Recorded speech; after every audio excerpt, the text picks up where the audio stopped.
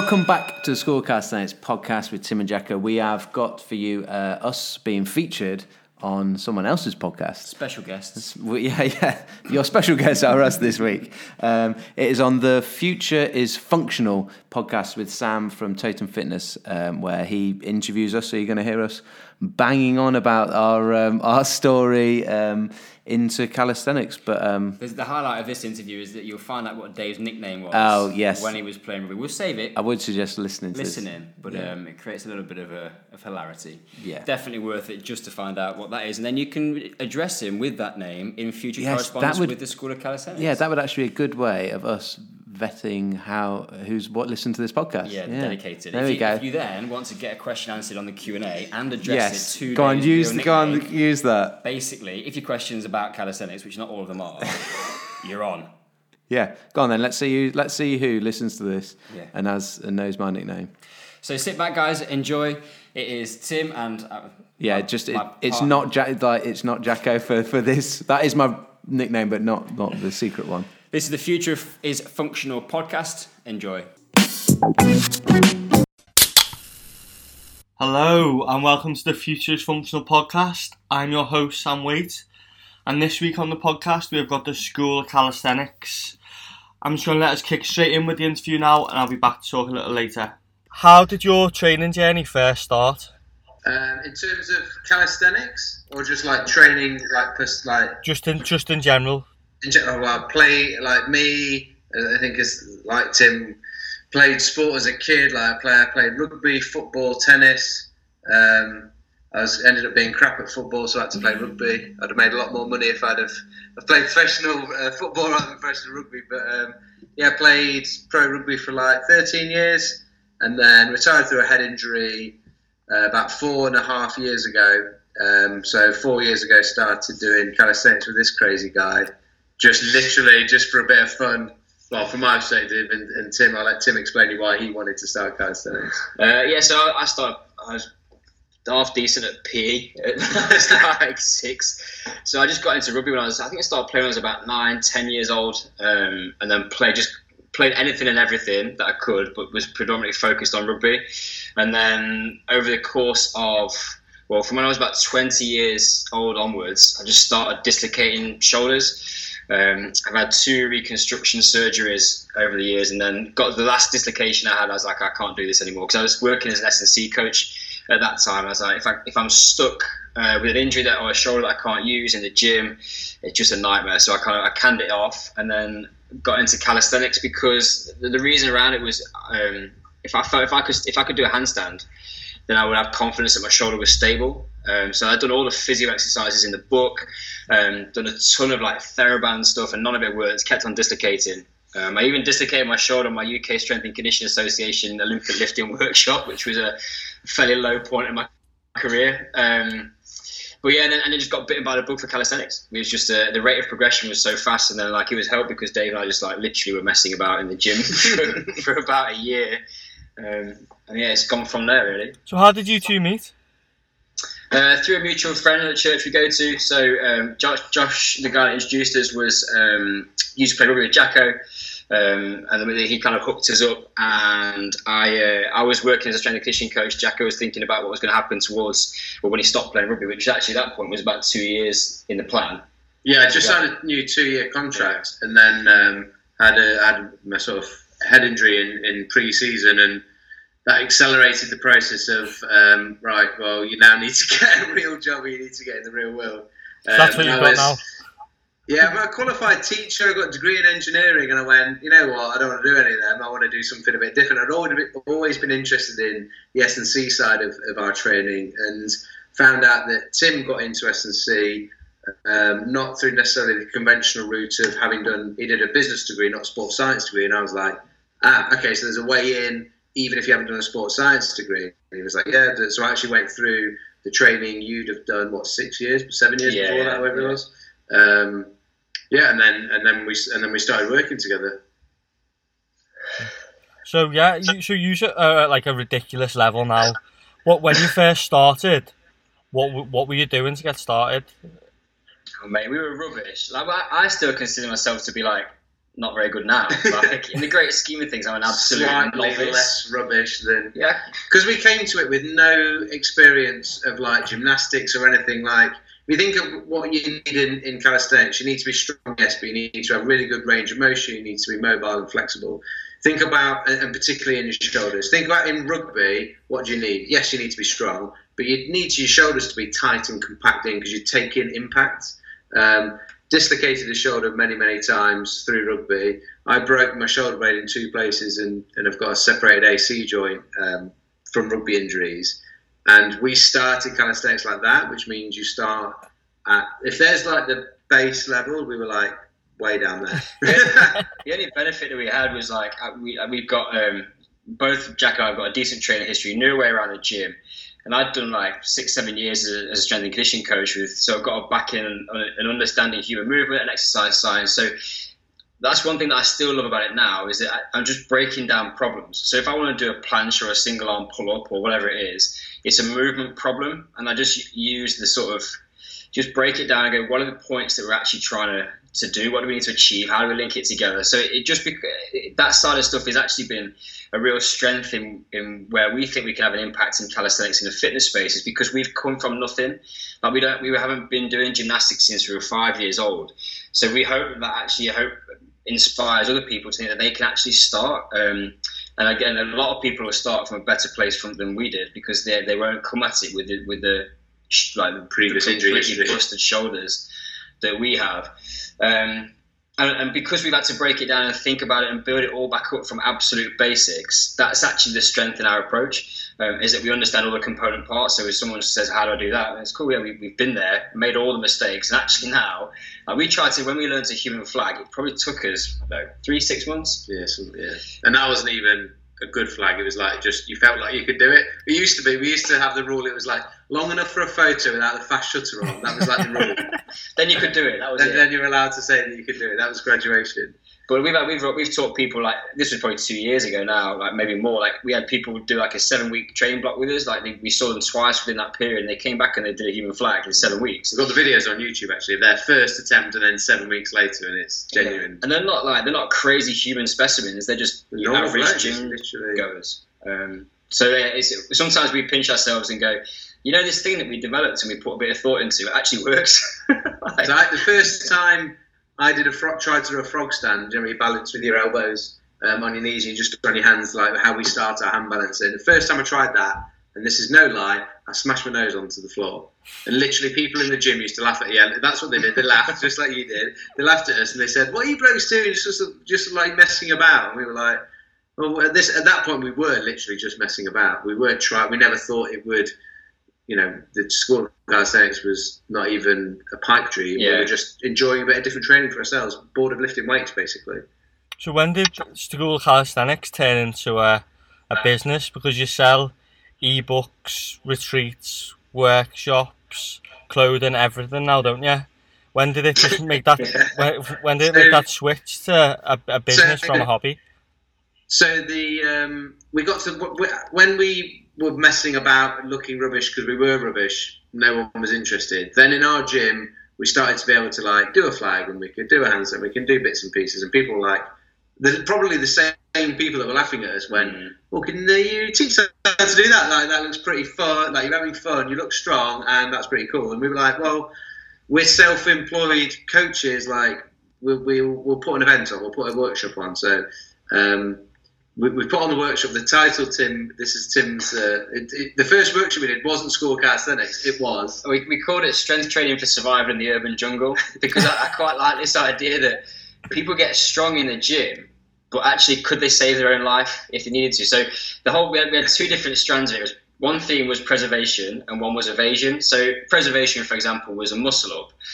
So if you fell off the balcony with your mates while you're on holiday in Magaluf, could you do a muscle up to get yourself back into the balcony? And it was a bit tongue-in-cheek, but at the same time, there's so many people that would actually die in that situation. That's the most random thing I've ever heard.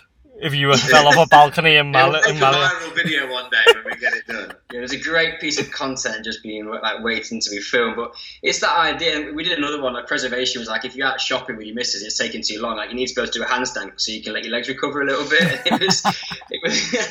It was just a laugh. Yeah, he's been there. That was a real.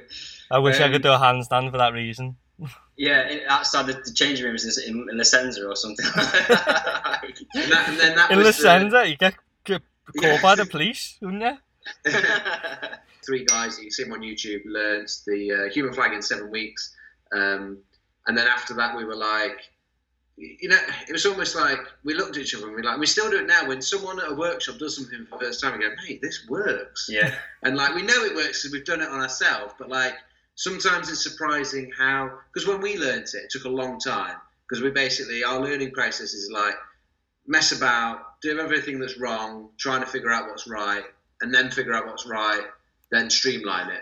So for us, it takes ages. For other people, it takes like anything from 5 minutes to learn a ring muscle up because they just weren't false gripping to weeks and months to learn something else, but they'll get there at some point because everything is broken down to literally anyone can start, because that's how bad we were. It needs to be broken down that much, and then it's built back up piece by piece, working on certain bits individually, bring certain bits together, and then, you know, people are learning things so much faster than us, which is, as I've gone on serious all of a sudden, but it's amazing. Like, cool. I flipping love it.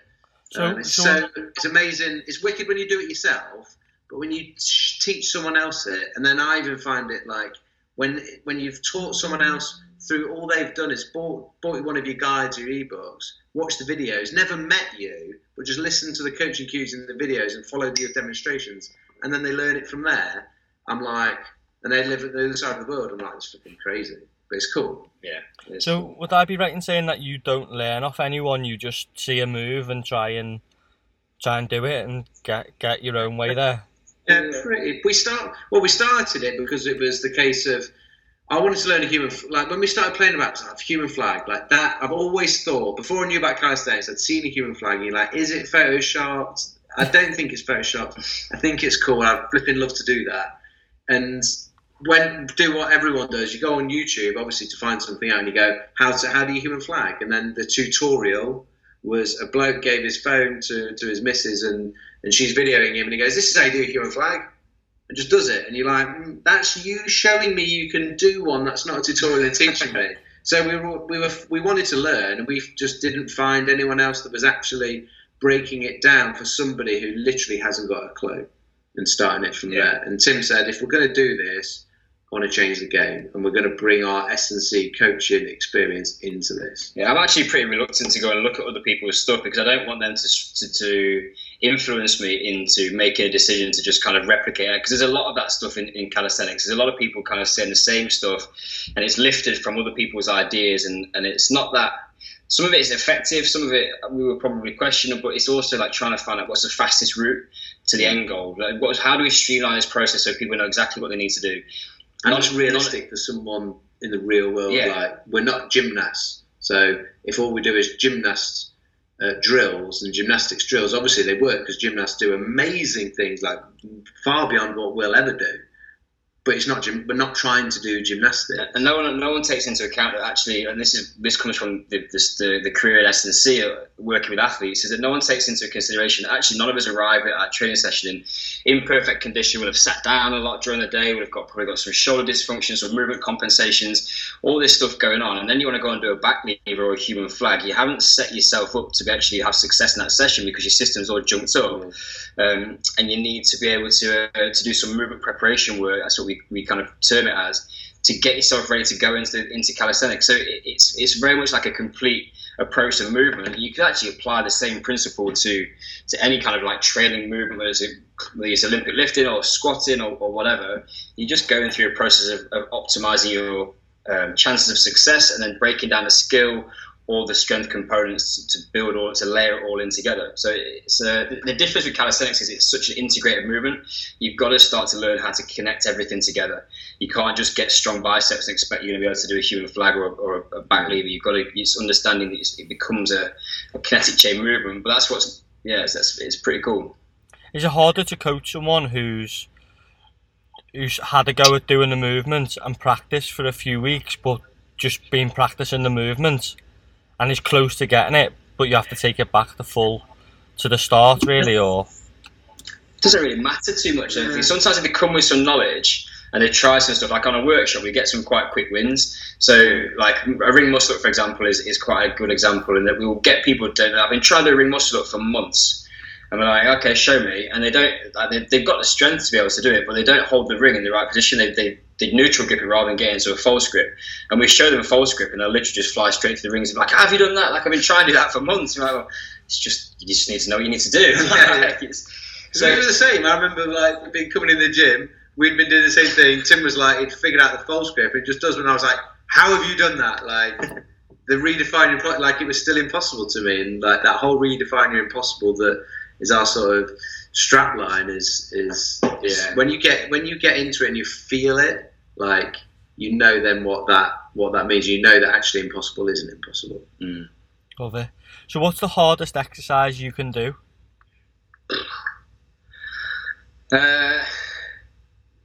I think some of it is like, the one that I'm currently working on, which I'm finding hard, is to perfect my planche, which is pretty full on. There's a video today on stories of Tim doing a straddle planche, so his legs are apart, but doing push-ups like that. That's pretty flipping cool. I can't do that and would like to be able to do that. But it's all hard. Like if you've gone back like the planche is an interesting one, because I'd be like, when we first tried it, I said to Jack, I've got absolutely no idea how you even start with that. I've tried it and I was like, I've got no strength in there whatsoever. But you start breaking down the training process, you put a bit of work in, all of a sudden one day you get this glimmer and you go, you know what? I might be able to do that. And then it just kind of builds and progresses, and all of a sudden I'm doing planche push-ups, which I would never have thought I would do 2 years ago. The one that I still need to nail my front lever. It's been a work in progress for a long time, and that's why I say, like, I still consider myself to be a fairly novice in calisthenics, because there's people around the world doing front lever pull-ups and rows and stuff, and they're way better than us. But that's what we've always kind of pitched ourselves on. Like, we're not going to be the best calisthenics athletes in the world because of partly our background and how old we were when we started, all that sort of stuff. But we back ourselves to try and be the best calisthenics coaches in the world. We think we can probably do a pretty good job of that. What's your hardest move that you can do? Your front lever your flag pull-ups are pretty... Yes, I can just about do a human flag pull-up. So my human flag was like the thing I loved. At one point I was trying to break the world record. The world record's 1 minute and 5 seconds. And I did 32 seconds, so I nearly got halfway there, but that sort of fell by the wayside a bit. I started working on, so a pull-up, but you're horizontal, so you only human flag. And, yeah, that sounds hard. Yeah, well, that is, even when I could do a flag, so I could do a flag and hold a flag for like a good 10 seconds. I've seen someone doing a human flag pull-up, and you're like, it blew my mind, because I knew the mechanics. I knew that you're pushing with the bottom arm and pulling with the top. And that when you bend, it's like, you're watching, you're like, you must be losing tension through one of those things. You're like, how is that happening? How is that working? But again, you figure it out and then you play around a bit, and then all of a sudden it becomes less impossible. A lot of coordination as well, I'm guessing. Yeah, there's something like what we call like the movement patterning. When you've never pushed and pulled with opposite arms overhead and those arms being straight and locked down, you might be strong enough to do it, but you've got to teach the brain to be able to do that new movement pattern. And those things happen quicker than it does. You're not strong enough to do it yet. It takes time to build strength. So what's the hardest move you can't do, which you want to be able to do? I'm working on a single arm pull-up. Yeah. I would like to be able to do that. I'm probably going to say the same, I think. I haven't actually started putting much time into it. But the thing about the single arm pull-up is it's quite different. The planche is very much like a connection base. You've got to be strong enough to be able to hold the shape. But so much of it is about transferring force to hold an isometric position. The flag's similar to a point. The single arm pull-up is just brute strength. Like you've got to be able to synchronise a little bit of shoulder stability, because you've got to get out of an active hang or into an active hang. And at that point, like it's just strength, isn't it? Like there's not a lot of other stuff going on. You just got to be strong. The simple and the harsh reality of that is we're just not strong enough to do it yet. Yeah. There's something actually I'm working on that I'm halfway there. Is you go hands? You need a bit of space underneath you. So rather than the floor, you're going to be on like parallettes or even full parallel bars, where you go handstand. So you go from like, they call them 90-degree push-ups. So you go from full handstand where you're vertical, you come down and forward and then come to like a bent arm planche. And then from there, and I've got the control down, I can hold that position. It's then I come up, I can like rotate to here, but it's such a deep handstand push-up to get back up. I ain't got the strength to get out of a deep position yet, but that's something I've been working on for quite a while. It's nice to be able to do the eccentric part of it. It's going to take a bit of time to get through that isometric and then concentric part, but I know I'm going to be able to get there because I've had that glimmer of hope. I know what I need to do now. So how's your training week set up? Like, what would the normal training week for you look like? Yeah, it depends massively. Because of where we're at with the business development side of stuff. I've got a little boy at home. He's just turned 1. Jacko's got a lot of other stuff that we're doing as well. So because we're sort of self-employed and we've got a startup. We don't have the luxury of sort of a particularly structured week. So I know a lot of people think if they work a sort of a fairly kind of consistent 9 to 5 or whatever, they can sort of get real structure within the week. But ours is almost like, I would say that I'm an opportunistic trainer. So whenever I've got a chance, I just try and get in the gym. My target, because it's sometimes just unrealistic to do more, is 3 sessions a week. And if I get anything on top of that, then it's a bonus. And that's normally a Monday, Wednesday, Friday. I could do more. I enjoy training enough to train every day, but I just have to prioritise other things. So I don't actually think that's a lot. And we would be if we could dedicate more time to it, we would improve faster. But that would come at the cost of other stuff. For your style training, do you have to go to a gym? No, you do. I do I probably do 2 sessions a week at home. The best thing for us is summer. Summer changes the game. We're outdoors. Don't go in the gym in the summer. We've got a freestanding rig now that I think you said that you'd see the Bulldog made for us. So we can actually literally put that in the car and take it wherever we want and train it. Like, I like that idea of actually I'm not confined to a gym. But we still use the gym a lot because that's actually quite a nice social place to just go and spend time. And we do some work there, so you're there anyway. Yeah, but we're not confined to it. It's cool, that Bulldog rig, isn't it? Yeah, mate, it's sexy, isn't it? Well, the School of Calisthenics rig. That's what it's called, yeah. We designed it together. It's a partnership. Yeah, and I think it's the best piece of kit that I've seen from a freestanding perspective for calisthenics. Like, you can muscle up on it and it doesn't move. There's not many people, not many of the alternatives that can do that. And it's a really nicely well built, high quality piece of kit. Well, I remember when he first showed it to us, and we went in and he was like, "Here it is," and it was like flipping out. And the first thing Tim did was go up on one side and do a human flag. And I was thinking, like, not through a fault of manufacturing. I was just thinking, like, mate, what are you doing? Like, it's going to topple over. Like, because you got all your weight on just one side of it, like in a human flag. It's the way it's set up as well. Don't move at all. And I was like, this is amazing. Like, it was already amazing. And I was like, whoa. We filmed yesterday and we put it up in 11 minutes. It's not bad. Yeah, I was just about to ask how long it would take to put up. Yeah, that's 11 minutes. Two adjustable spanners and Tim's not very good with the spanners. No, rubbish. Dave's got a degree in engineering, so he's good at spannering. So you're the one who makes the rig up. Yeah, it's first class degree. Did you win an award? He never goes on about it. It's a master's. Oh. I mean, let's move on. So, what advice would you give to someone who wanted to start a YouTube channel and to get it to grow? YouTube's an interesting one. Like, we put quite a lot of time and effort into our social media channels in terms of Instagram and Facebook early doors, and we've only really been pushing YouTube, how long? 6 months? Yeah, 6-9 months. And I think for us, it's been a massive, if we're being like honest, like, it's been a massive learning curve, and it's been a lot of trial, quite a lot of error, and just the one thing that we've found is that we can coach. If you put me in a room full of 20 people, like, I've got no issues with coaching, but when you do it on camera, there becomes a dynamic which you need to get used to, which is slightly different.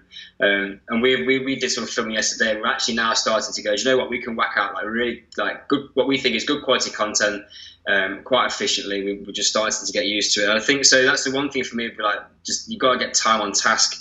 And if you wait into the perfect video, it probably doesn't. Yeah. You're going to wait a long time. We look back at our early videos now, we're like, oh my word. Like, but yeah, and the other thing is just content generation. Like, literally, you've got to make good content. Like, if you're not making good content, then it all falls apart.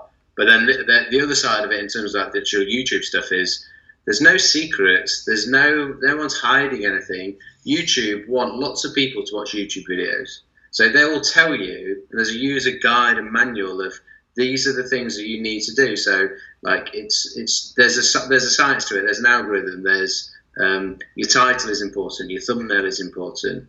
The tags that you use on it are important. Having a bit of structure to it so your audience knows that every Tuesday and Thursday they're going to get a video from us. So none of that's all out. No one's hiding that. Like YouTube are going to want to tell people this is how you make a good channel. But if your content stinks, then no one's going to watch it. Like, so how long your video is watched for is really important, as well as the number of views. Like, so if it's good content, people will watch it for a long time. YouTube will go, oh, this video is good. People are watching it. We want people to watch our videos because they make more money through advertising. So they will recommend it as a video on other there and then on homepages. So they just want, YouTube is trying to find the best videos, and then it will keep people on YouTube. It's not, there isn't any tricks or nothing hidden, but it just takes a lot of anyone that you see on YouTube with a lot of followers, a lot of subscribers, and doing really well.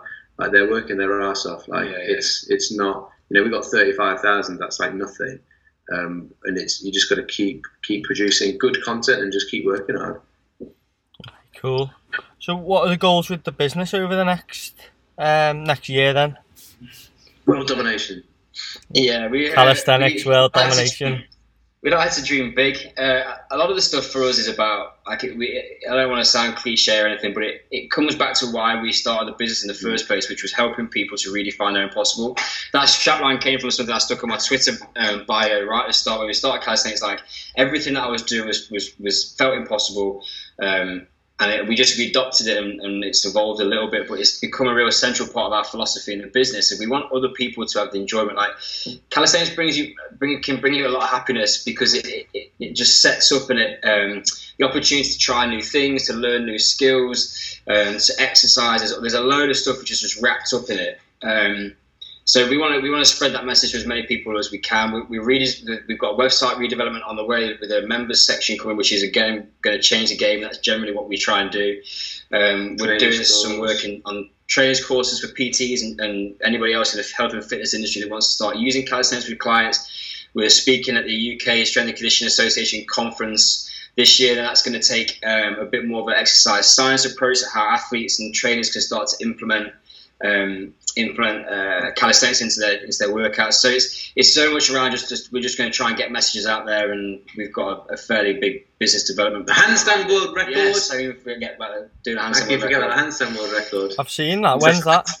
Yeah, it's an International Handstand Day, which isn't something we made up. It sounds like that's something someone else made up, like handstands. That's 23rd of June this year. So we need, the current record's 398. So we need 399 or 400 people to do a handstand with us. We'd like 1,000. Yeah, or more. We'd like to smash the record. But the main thing is about, like, people just coming and having some fun and that sort of the community side of calisthenics. Yeah. Interesting you mentioned the retreat. We actually went out to our email database today about the plans for a retreat in the UK later this year, and then also a warm weather weekend workshop that's going to be somewhere fancy that we're excited about. So some details, if people are on our email, they need to have a look at that today. To go to that retreat, what level do you have to be at? Any. You just have to want to have a really luxurious, nice time. It's actually the only place where Jack and I would do individualised one-to-one screenings and write bespoke programs for people. So if they wanted to come, and we did one in Morsey, and a lot of the guys were really sort of like early doors in their calisthenics journey. So we've had anything from, if someone wants to come and learn a front lever, we can do that. If they want to literally get started, then we'll do that as well. Because it's a retreat. There's only like 8 to 10 people there. We give it. The whole thing of it is basically that personal and individualized approach. So literally, whatever someone wants to do, they're going to get one-on-one time. Whereas a workshop, there might be like 12 or 15 people there. There's always 2 coaches, and we're spending time with every single person. But we don't spend an hour individually with you. Whereas on the retreat, we do. Okay, cool. So how would you say calisthenics has affected your physiques? Good question. Take your shirt off, Tim. Show the people. One of the things when I first started, this is something we've got plans to talk about, of male perceptions and from the fitness industry, male is more for that sort of stuff. But when I first started training, when I first started calisthenics, I was doing a lot of like standard dumbbell barbell work, and I was worried that if I stopped doing that, then it would affect my physique. And I thought, do you know what? I know enough about strength and conditioning, enough about training, that if I lose a bit of weight, I know how to get it back. And I want to give this calisthenics a decent run. So I was committed to 3 months. And I think I'm stronger than I ever was. I'm more robust now than I ever was. So like I haven't dislocated a shoulder since I started calisthenics. I feel way better. Everything just works better. So there has been some changes, but not negative ones. I would look at any gymnast or anybody who trains calisthenics, and no one looks at them and goes, you know what, you're not in good nick, because part of it is strength to weight ratio. So your diet naturally kind of takes care of itself, because the heavier you are, the harder it's going to be. But we tend to try now, it's a constant battle. We talk about it a lot, but we're trying to focus more on what can your body do rather than what your body looks like. And if you train hard and you eat well, and resistance is resistance. So whether you're doing calisthenics or dumbbells, it makes no difference. Like your body knows it as stress, and you can adapt either of them to get the sort of physical adaptation that you want. But we're probably less focused on physique now, even though we take our shirts off a lot. It gets hot. But as much as I can now say, I don't care what my body looks like. But as much as I don't care what my body looks like, I like looking ripped from calisthenics. Like I like it, but I don't care about it, because what I'm interested in doing is figuring out how to do those things that I told you that are currently impossible for me, and I want to be able to do them. And off the back of that, like, you know, someone once called me pancake tits because I've always had a small chest. And whatever bench press I did or not, that was always me. Whereas like me trying to focus on doing more chest sessions to make this diet, because you've seen them and he's thought it, how dare you. But me trying to work on chest sessions to make my chest look bigger, because I've got now an issue in my head about my chest, I'm actually much prefer to do a planche, because I know that like, I don't know, it's for me what I can do with my body. Like it's so much healthier for me mentally, rather than going look in the mirror and go, oh God, what's my body fat think of that? You throw it into the mix and you go, well, a planche is going to require a huge amount of chest and shoulder strength. Anyone can do planche has got flipping horrendous amount of, like, well, not horrendous and positive, but a massive amount of shoulder and chest strength. The thing about it is that we've kind of had journeys being from playing around with all different types of training, including hypertrophy. He's like, what is big? Like, you're trying to get bigger. When does that end? Like, am I bigger? There's always a bigger dude. I look at Cali Muscle and people like that. I go, and to Kai Green, and goes, I want to get bigger. I'm like, are you kidding? Like, at what point is big enough? And even that just shows that it's a never-ending road of getting bigger. Because as soon as you get bigger, you're still like, oh, I still look small. Because that guy's bigger than me. It's like the Bro Science guy. You've seen the guy at Bro Science on YouTube? Like, I love his videos. He's funny. You need to watch him. Check out Bro Science. But he takes the mic and he says that, like, the day you start lifting weights is the day you'll never be big enough. Yeah. And he's saying it jokingly, but actually there is an element of that.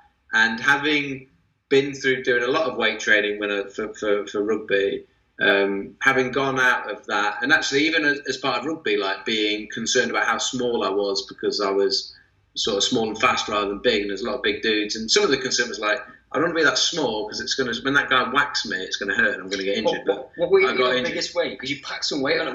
You get to 100 kilos. I have been 100 kilos before, yeah. I played a lot of rugby, about 92, 93 kilos, and finished off at 86. 84? Now 82, maybe. Can you imagine this guy at 100 kilos? two stone heavier, or more than 2 stone. Yeah, I could eat. Good times. But it's free to get away from that, like literally I'm not bothered what I look like. It's free. Like I want to work on what my body can do, and yeah, like the side effect is almost like that you'll look good as long as you eat well. It's freeing mentally, like getting away from that, like just being like, yeah, whatever. That's what we want to try and promote on this podcast, of like the aesthetics being a byproduct, and that's exactly what you've just said. It's that performance. You're totally right. You're totally right. It's mentally positive for me and lots of other people out there. Like we are not the only two that's going to be positive for. The other thing is, like, I'll back myself any day of the year. I'll take my shirt off and I'll be fairly confident with how I look. And I'm not bulking or cutting, but if I'm going to go on holiday next week, like, I'll take my shirt off and I'll be like, I'm quite happy with where I'm at, because I'm not going through this ridiculous roller coaster of trying to bulk and then cut and ending up where I started in the first place. Like, Like, yeah. Yeah, it's literally I just can train for battle about- performance, yeah. enjoy it, and you get to where you want to be, don't you? Basically. Yeah. Because you're training ultimately. The reason you're training, the reason you might write a book, the reason you might do a painting, the reason you might go out to the pub and get drunk, is because you're trying to do some things that make you happy and try and finding things to make you happy. We spend most of our life doing that. So like, enjoy it. Like, if training's about it is like, don't lie to me and tell me it's not about trying to make you happy. So like, make sure you're doing something that you enjoy. Doing It is enjoyable. Doing a human flag at the beach is something I enjoy. And that is enjoyable. and the people watching. The people love it. Yeah. I remember doing a flag. We were Well- like, I can't remember, on holiday somewhere. It goes, Catherine, get up. They're like, when you see a nice background, you give your phone to your wife and you go, take a picture of this. But there was like a Japanese or Chinese sort of tourist thing, literally just pulled up, and they've all got their cameras. And then I do this flag, and they all go bonkers. Just making people happy. Little crowd round you doing a flag at the beach. Good times. Good stuff. So I'm a little bit scared for the next question. What is your favourite workout for the listeners to try?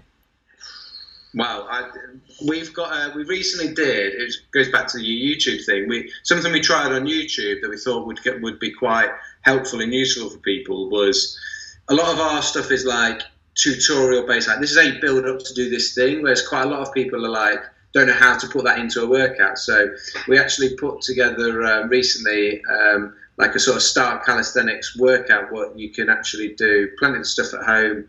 And you can actually just follow, literally we do the workout with you, we explain what we're doing, we do the coach, but then we actually do it, and you can actually just follow that along. So that is definitely something that I would, if someone wants to get started. I'm probably going to throw a curveball back at this because it would be easy for us to go, first off, you've got to do 1,000 pull-ups, and then you've got to do 1,000,000 dips. But actually, what our favourite sessions are, is the ones I enjoy the most, is when we're just having a laugh. Like, we literally started and people are like, you're messing about. And when we go in the gym without an agenda, and we're like, should we play around with some hand balancing? And we just piss about. And we all start from the point of day when we're in the gym, and Dave, Tim, can you do a handstand on that tractor tire? Well, I don't know, I'll try. And like, we wrote a book, like we got an ebook called Strength and Play, and I love that idea that I've got a strength that I can have fun with. So it doesn't have to be like a 10 by 10 or like German volume training, because I think it's just literally the more fun we can have. Actually, serious training gets in the way of that. Like when I've got to get my head down and do a bit of work on something focused. Yeah. If we actually just went in the gym and have fun, that'd be my favourite way to train. I did a great session today, and it was off the back of we were with Ross Edgley yesterday, who, if you've seen the sort of stuff that he does in his training and the size of the guy, he's much bigger than me. He's spending the day with him and like, I'm going to smash this training session tomorrow, which is this morning. And if you ask me how many reps and sets I did of whatever I did, I can tell you, like, I was enjoying what I was doing, having fun, but just like made myself work really hard. And actually, the numbers, they ultimately, like, they don't matter that much. Like, you might do the best like 3 sets of 10 ever, but nothing magic happens after 3 sets of 10. Like, you guys go to CrossFit, right? So you know that all too well. Yeah. I've done bodybuilding, CrossFit, and it's exactly the same. It's for now we just love training for performance, and that's it. Go in, enjoy it. If I fancy doing a certain thing one night, I'll do it, and there's no worry, there's no stress, there's no. Exactly. It's releasing, isn't it? Exactly, yeah. It just made me so much happier, and I've gained. Chest looks smaller though. Hey, pancake, little pancake chest. So I've got my hoodie on. Right, that is perfect. I know you've got to get off, so I will let you leave it there. That's amazing, guys. Thank you. Ask you one question. Yeah. So we talk about people trying to redefine their impossible. We've got our own things that kind of temporarily parked in the impossible box in our brains. What's the one impossible thing that you're working on at the moment? Okay, so one of my big goals is, obviously we've got a clothing brand called Totem. My goal is to build that into a functional fitness global brand, but then also, because I've been injured for a long time with my shoulder, the same as you, I want to build like a cover model physique through the functional style performance training that we've just been talking about. At the same time, and to promote that you can do everything at once. That's my impossible. That's my goal. I love that. If you need any help, hit us up. We can help. There's anything we can help you on. No. Yeah, Real. send me a chest workout. Nah, boys, that's brilliant. Thank you. I appreciate that. Thanks for getting us on. And there we have it. What an interview. These boys can literally do unbelievable things on a bar. If you follow them on Instagram at School of Calisthenics, you'll see all the amazing things they do. And if you enjoyed this podcast, please make sure you subscribe, comment, share to a friend, share it on Instagram, and let's make this podcast grow so we can get some more unbelievable guests on. I've been Sam, your host of the Futures Functional Podcast. Now go out and smash your week. Have a good one. We hope you've enjoyed this week's School of Calisthenics podcast playgrounds session. If you have enjoyed it, and we would really appreciate it if you would head over to iTunes or whatever platform you're enjoying this on and give us a 5-star review. We realise there is 1 to 4, but really it's only about the 5 stars. And that helps people to find us, and we get to share this information with others. We hopefully can help them to redefine their impossible. Yeah, it's totally not about just trying to help build us some confidence. No, we're not at all insecure. So until next week. Class dismissed.